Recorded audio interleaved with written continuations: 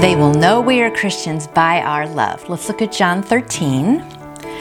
John 13:34 says, "A new command I give you, love one another as I have loved you. So you must love one another. By this all men will know that you are my disciples, if you love one another."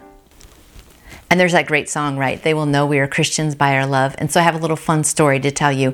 I was at Walmart yesterday, and I was pushing my cart, and about 20 feet away, I saw a gentleman, older guy, and he was kind of starting to like bend over like this. And I thought, oh my gosh, at first I thought maybe he was having a heart attack because he was in a very awkward position. But then I noticed he actually kept going down, that he was actually trying to reach for something. But I don't know if he had a bad back or what, but he was very awkwardly trying, just very slowly getting his hand out there. So I just stopped with my cart and took about 6 really quick steps, and I walked up and I just said, "Sir, let me get that for you." And he's like, "Okay." And so as I'm bending down, I hear this sentence from him: "I don't know how, but my false teeth just fell out." Now, I am squatted down on the floor, my hand's about an inch away from this pink little arch, which I now realize is false teeth. I have a split second to decide what to do, don't I? Am I going to follow through on my offer? "Oh, sir, let me get that for you."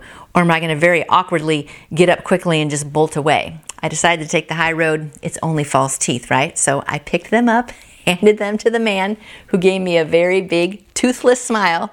And he said, "Why, thank you, young lady." And I thought, you know what? That just made it worth it, right? At my age, to be called a young lady, I'll take it. So anyhow, it was a kind of a little sticky situation there in more ways than one, but I, for one, am glad that I did that. So I hope today that puts a little smile on your face and you kind of got a chuckle over that. But I hope today you can go out and be a blessing. I mean, maybe it's false teeth on the ground, who knows what it is, but God is going to use you to reach out and literally touch someone and share His love. And by that, the world will know that we are Christians. Have a great day sharing God's love, and I'll see you back here tomorrow.